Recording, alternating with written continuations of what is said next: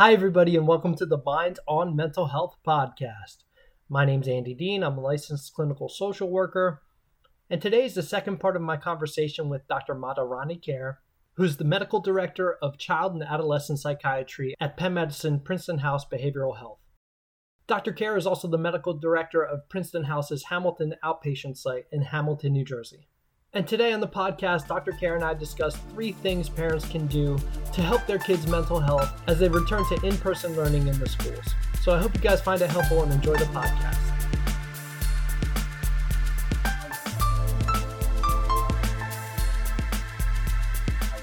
Okay, so we have all this stuff that we just talked about going on, right? So there's all these changes, there's all these shifts in terms of your structure, in terms of your expectations. So like I said at the beginning of the podcast, obviously that's going to have an effect on the kid's mental health, whether we're talking about a young child, a young kid, or an adolescent. So I guess what I wanted to talk about today was if you could give a few tips, 3 or 4 tips to parents out there who have kids that are going back to school right now, what would your tips be in terms of how you can help best manage your kids' mental health while they're returning to school? Why don't we start with what would your first tip be? What would your number 1 tip be? Well, right now we are already into the school year. So I think for me, I've advised my patients' parents at least to start like a month before school started even, or 2 weeks before. Right. But now that school has already started, I think that establishing a routine is the first and foremost thing you can do for your kids. Okay. So they're already in the school year. So if they're struggling, approach their guidance counselor and see how the guidance counselor can help your kids in school. And out of school, at home, establishing a routine. So making sure they're going to bed on time. A lot of kids and parents don't like to hear this, but taking away their media at a certain time if necessary. I can't imagine why a kid wouldn't want to hear that. It's a really hard thing to do, but it's essential if your child is not going to bed until 2-3 in the morning. Right. They can't function if they get 3 hours of sleep. Mm-hmm. So just for a couple of weeks, at least until they can get their routine and once that their sleep times under check. And once that happens, then yeah, sure, they can have it, back if they use it responsibly. Yeah. Making sure your kids are getting up in time for school to get on the bus or whatever transportation they use. After school, making sure they're, getting their homework done, because a lot of kids, again, didn't have that habit last year, or schools were also pretty lax about it. Right. So, making sure, because once they start falling behind, the anxiety is going to go up. And in high school, you fall behind if you don't do your work for 2 days. Right. Or even in middle school to a certain extent. So making sure your kids on top of that. And having like a good communication with your kids is key, I think. Because teenagers in general don't tell parents what's going on. Yeah. So how about we get back to the communication piece, because that I'm sure we could talk for more than a few minutes about communicating with your teenager. But I guess I was just wondering, you just outlined how people can go about trying to make sure that their kids are following a good structure, how they have good structure in school, how they have good structure in home. I guess I'm just wondering if you could explain to people why that structure piece is so important. Well, the structure piece is important because for the past year and a half, the kids didn't really have a routine. And a routine is very important for the kids to function, because they need to be able to do things at appropriate times. So the most important routine is getting up in the morning to go to school. And if the kids are struggling with doing that, a lot of them are not making it to school, or they're going to school late, which again causes anxiety for the kid, but also the parents. Right, of course. Because a lot of parents are also going back to work now. And even if they're not, just getting your child to school on time is a very anxiety-provoking situation for a lot of parents. And that creates a lot of conflict in the house. I think that is the most important piece, and for that, they have to go to bed on time too. Right. So it all sort of ties in together, that if they're not going to bed on time, they don't want to wake up, and then they're not waking up, which is creating anxiety with both the parents and the kids, which translates into the school day. And that's when they start missing school or going in late, and they start falling behind. Right. So I think that establishing that routine, that's why I always tell the parents, start like a month before school starts, or even 2 weeks before school starts, getting them a sleep. This is good for young kids and adolescents. Adolescents are more resistant. Parents can, to a certain extent, with the younger kids, they're more likely to follow the guidelines. The adolescents, it's harder. But again, you use positive reinforcement. You set the limits. If the kids can't set the limits, the parents have to, which includes, well, as I said before, taking away their electronics and social media at night, which is the biggest reason they're not sleeping. Yeah. I mean, I think the harsh reality, I don't know about you, Dr. Kara, is that we're all a little addicted to our phone. Right. So, of course, the kids are going to be resistant when you try to take that away. But, that doesn't make it any less important to do it. Oh, it's really hard to take it away. But on the other hand, if they're not functioning, right, that there's no, and the longer you delay that, the more you sort of let it go on, it gets worse. It doesn't get better. Yeah, right. If the kids are not willing to give in the phone or whatever gadgets, sometimes we have to go to the extreme. I tell the parents, shut off the internet at night. And yes, it affects the whole household, including the parents when you do that. But sometimes you have to take those measures to, get them going again. Yeah. And I think, again, really the thing you're highlighting here with the structure piece, I think, is a lot of it has to do with the sleep, going to bed at a decent time, waking up at a decent time, and taking away the phone is really the way that you make sure that, they are sleeping when they're supposed to be sleeping. Because it sounds like sleep ties into so much about mental health and also the routine and the structure and, getting your work done and all that. The other thing I talk to parents and kids, especially, a lot of the younger kids, is like doing things the night before to avoid sort of rushing around in the morning. This is just simple things, picking out their clothes, packing their book bag, even having some, the lunch box ready. Things like that to avoid sort of the rushing around in the morning. Because again, for the past year and a half, we didn't have to do that. A lot of kids were doing the school in their pajamas. They were getting up and, logging on to school, and they didn't have to like get dressed and leave the house. But now, so, just doing some of these things also alleviates the morning anxiety and the rush for both parents and the kids. Yeah. And I just want to say, you keep highlighting that we're already into the school year. By the time this airs, we'll probably be about 4 or 5 weeks into the school year. Still not too late. Still not too late to get your kid into a routine, No, it's not. You can still do it. You kind of have to be consistent even on the weekends. You can let them stay up a little bit longer on the weekends, but not, again, 2 days can spoil their routine. Right. So, you can let them, let's say for a younger child, if their bedtime is on a school night is 9, for example, maybe you can let them stay an hour later or an hour and a half, but they still have to be consistent. You can't let them sleep like all day in the on the weekends, because that again disrupts their sleep cycle. Sure. Okay. So it really sounds like your first tip would be structure, finding ways to build more structure into your kid's life, into your kid's routine. And a large part of that is going to revolve around making sure that the sleep hygiene is good. We're going to bed at a decent time. We're waking up at the same time every day, and we're not on our phones, iPads, insert device here, right before bed or while we're supposed to be sleeping. So tip number 1 largely is going to be building some structure. What would another tip that you had for parents be?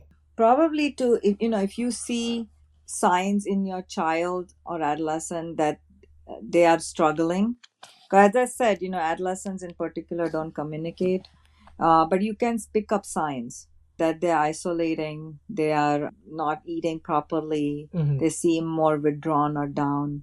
I think it's very important to have like an open discussion with them, sort of validate their concerns, make sure they know that you're working for them, that you're their parents and you're going to support them. And that if things are not going well academically, socially, then approach their guidance counselor and have a talk. Maybe they need extra help in school in a particular subject. Maybe they are struggling with, some kids in school. So I think it's very important to be aware of what's going on in your kid's life, so to speak, and, work with the guidance counselor, or sometimes they have other help in school, like a case manager or things like that, especially if they have an IEP or a 504. Work with them to see how the school can best assist your child. And it's important to do that as soon as you notice it, because if you let things go on for too long, again, if they start falling behind, then it sort of becomes, it's hard to get back on track. Yeah, I think even if we separate the mental health piece and sort of the academic piece of going to school, both of them are a snowball effect, right? Like, so if you start off with a little bit of anxiety but don't address it, then, and you just let it go and try to ignore it, it could turn into a much bigger snowball, or it could become a much bigger problem. Same thing with the academic piece. If you are behind on a few assignments and you just kind of let that go, don't ignore it, then obviously that's going to build up too. So I think both of these are, the snowball effect really applies to both the mental health piece and the academic piece. But I think here we talked a lot in the beginning about sort of signs that you can notice in your kids to know if their mental health is maybe taking a hit. And you just outlined a few more right now. I think both at the beginning, though, and right here, you're also highlighting the importance of discussing it with the school as soon as you can, or as soon as you notice a difference. Because, again, you want to address these things while they're still relatively small, instead of waiting until they become much bigger problems. Yes, and I think, a lot of times what we see is, kid, they don't want to go to school, okay, because it's too anxiety provoking or too overwhelming. I'm already seeing that. And the parents, okay, one day won't hurt. Let them stay, let them have like a day. But that day snowballs into many days. Right. Because the anxiety is not going to get better. The more you avoid it, it's going to get worse. Right. So instead of doing that, I think it's important to talk to your child or teenager and tell them that, no, you still have to go to school. It's not comfortable, but we are going to help you and figure this out, but you have to go to school. Because if you let them stay home, you're not doing them any favors. It's actually detrimental. And that's when we see, complete school refusal, complete shutdown, not wanting to go at all. And, so it's very important to address the issue if it comes up, and not sort of just ignore it and, you're just say, okay, let them miss a day. It's fine, because a day quickly turns into many days. Yeah, I couldn't agree with you more on what you just said, especially, about how if you let a child avoid school because they're nervous about it, the anxiety is just going to grow, because the more we avoid anxiety, the more it grows. And at the same time, I just want to say, I understand as a parent how you could feel like that's the right thing to do, right? If you see your kid in pain, or you see your kid really struggling with anxiety, and you might feel like it's the right thing to do to give them a break from school, because they feel so bad, they're having so much anxiety, and it hurts to see your kid go through that. But with anxiety, a lot of times I talk about the short term versus the long term. A lot of times with anxiety, the thing that you do in the short term to help you feel better is actually detrimental to you in the long term. So in the short term, it might help you feel a little, you will get some temporary relief if you stay home from school. But in the long term, then that anxiety, that monster is just going to grow, because, you're you're avoiding it. And also, I think if you notice that it's becoming like a pattern, it's important to get help right away, because professional help, because kids many a times will not always tell the parents, adolescents again, especially. So, seeking a therapist instead of delaying it, it's very important to get that. So they can start verbalizing and develop tools, both the parents and the kids, to how to sort of deal with this. before it becomes like an extreme situation. Yeah, so this is like the guidance counselor example. You were saying if they're having a hard time in school or they're having a hard time with the academics, definitely seek out the guidance counselor's help before it becomes a much bigger issue. And same thing with the mental health, except in this case, obviously, you're going to go to a counselor or a psychiatrist or someone in the mental health field who can help manage that anxiety or that depression that they're feeling. And some parents, first go to the pediatrician, which is fine too. A lot of pediatricians are usually like the first line sometimes, because if you can't find a mental health professional right away, go to the pediatrician and they can sort of help you connect with resources. Some schools nowadays, especially high schools and middle schools, like one of my patients, I found out they have a group in their school. Some of the guidance counselors, they have started like a group therapy session in the school for kids who are struggling with anxiety. Great. So a lot of schools are also aware of this currently, and a lot of them are taking measures to help their students.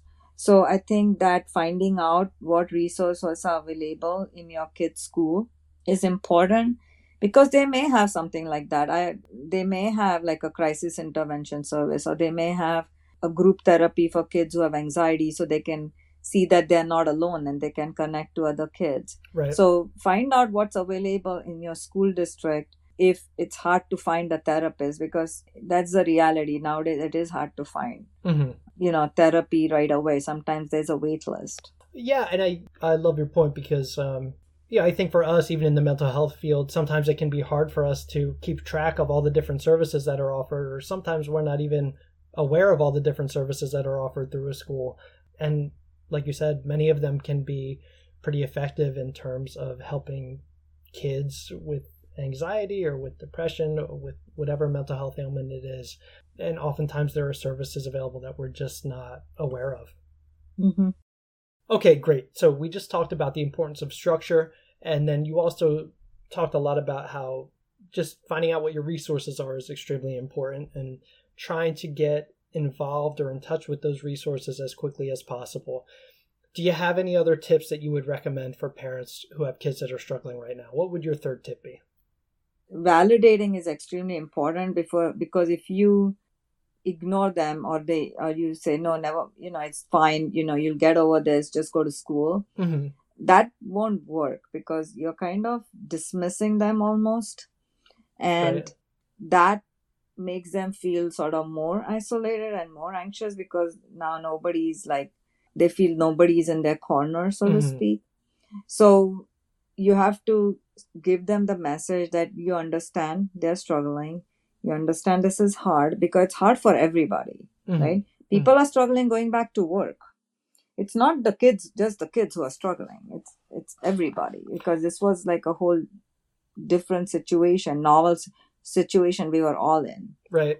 But on the other hand, we have to do what we need to do to function, right? So like if a parent doesn't go to work, their family won't be supported financially. It's the same with kids.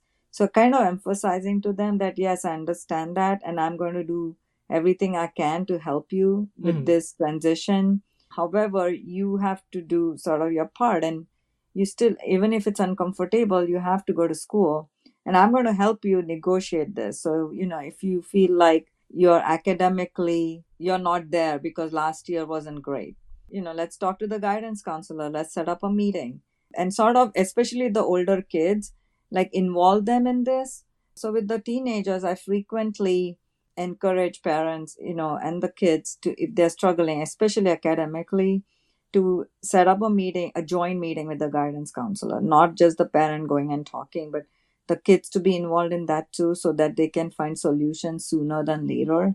If it's emotionally, again, finding a therapist for your child or adolescent and working with them so that, they get the skills, coping skills, strategies to deal with their anxiety in and out of school. So I think it's very important for the kids to know that you're there for them and you're going to help them and not dismiss their concerns and fears. Because if you start doing that, then it just gets worse.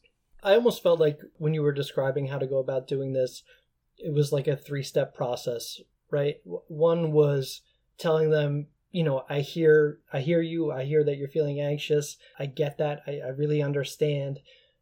Step 2 would be, and at the same time, you have to do what you have to do. You have to take care of your responsibilities. Mm-hmm. Then step number 3 would be like, and also I'm going to help you with that. So I'm here to support you. I'm here to help you meet these goals, get back to school, feel mentally healthy, but I'm going to support you in that. So it's almost like, one, you validate the feeling. You also have to talk a little bit about how they still have responsibilities that they have to take care of. And then the third step is you say, I'm here for you. I'm going to help you. Is that a decent outline of what you said? Yes. That's okay. What I think most parents struggle with, that their anxiety also gets higher when their kids are, struggling, like the kids are not showering, or they're refusing to get up or do their work, I think. And it's normal, right? When you see your kid struggling, you get anxious about it too. So sometimes a parent might want to go and talk to somebody too, to figure out how to deal with this. Sure. And sometimes, again, it depends, first line can be the pediatrician's office. It can be the guidance counselor. It can be, because not all parents they have the resources or they need some guidance on how to deal with this. And a lot of parents are afraid of upsetting their kids. I have seen that. They don't want to push their kids because they are afraid if they push their kids, then, it's going to have a negative consequence. Right. So there has to be a fine line between just letting the kids do what they want to do versus like having them do what they need to do, like going to school, self-care, taking care of themselves, sleeping, and helping them do, like supporting them, not helping, but supporting them to do these things so they can function. Sure. All right, Dr. Kher. Well, thank you so much for coming on and talking to me about this. And would you be interested in being my new co-host? Thanks, Andy.